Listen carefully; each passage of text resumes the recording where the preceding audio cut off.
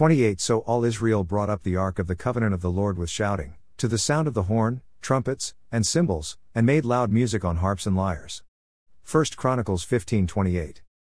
The second attempt at returning the Ark of the Covenant was a joyous occasion with loud music and dancing.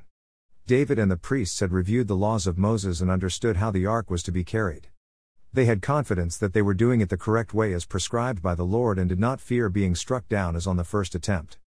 David reorganized all the priests and set them in order to fulfill their responsibilities.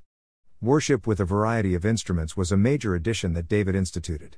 He was a lover of music that gave honor and praise to God. He was also a songwriter along with the other priests.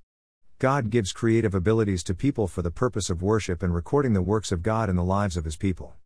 The devil has perverted music today with lyrics and melodies that are promoting evil actions using ribald words that dishonor the musicians and offend a holy God. Good and godly music draws us to the Lord and expresses our gratitude for who He is and all He has done for us. It is a gift from God and a vital part of our relationship with Him.